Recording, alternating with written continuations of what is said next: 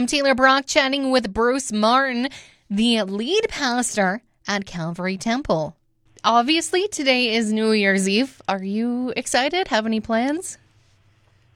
Well, we are having a time here at the church, kind of praying in the new year with some of our ethnic fellowships. They love to stay up on New Year's Eve and come to church and worship the Lord, and we're going to be doing that in cohorts today of 25 in a chapel here at the church, so we're all ready. Okay, what a way to ring in the new year. What kinds of things do you pray about? Well, we will certainly pray for the individuals that are present, but we'll also pray for our country for sure, and the leadership of our country, and pray that we will get through this pandemic. I'm very optimistic and hopeful for the new year. I'm believing that God is helping us, and I really believe that we need to have faith and trust the Lord. That will be the theme that I preach on this coming Sunday.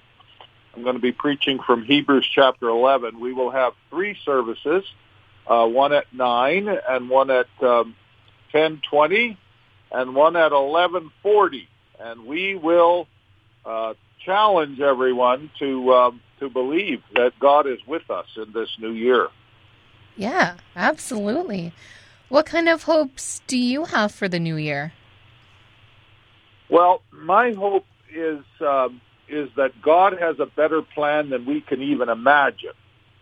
So I want to trust the Lord, actively believe, and of course that's all rooted in the fact that we have a relationship with Jesus through the finished work of the cross, and because of that, our lives are meaningful. And then we can work alongside the Lord, and He's given us this good work to do of His good pleasure, and that happens to be serving the Lord in Winnipeg at Calvary Temple Church, and it gives me great excitement to know that God has things better than I can even imagine planned for this coming year, and I want to be part of it. Hallelujah. Mm-hmm. So how would you advise people to grow closer to the Lord this year? Yes, include, just don't look at the destination. Enjoy the journey.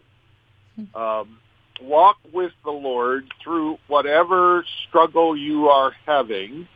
Just recognize that He is part of it. And He wants to walk with us, and He wants to keep us safe in the midst of all of this upheaval.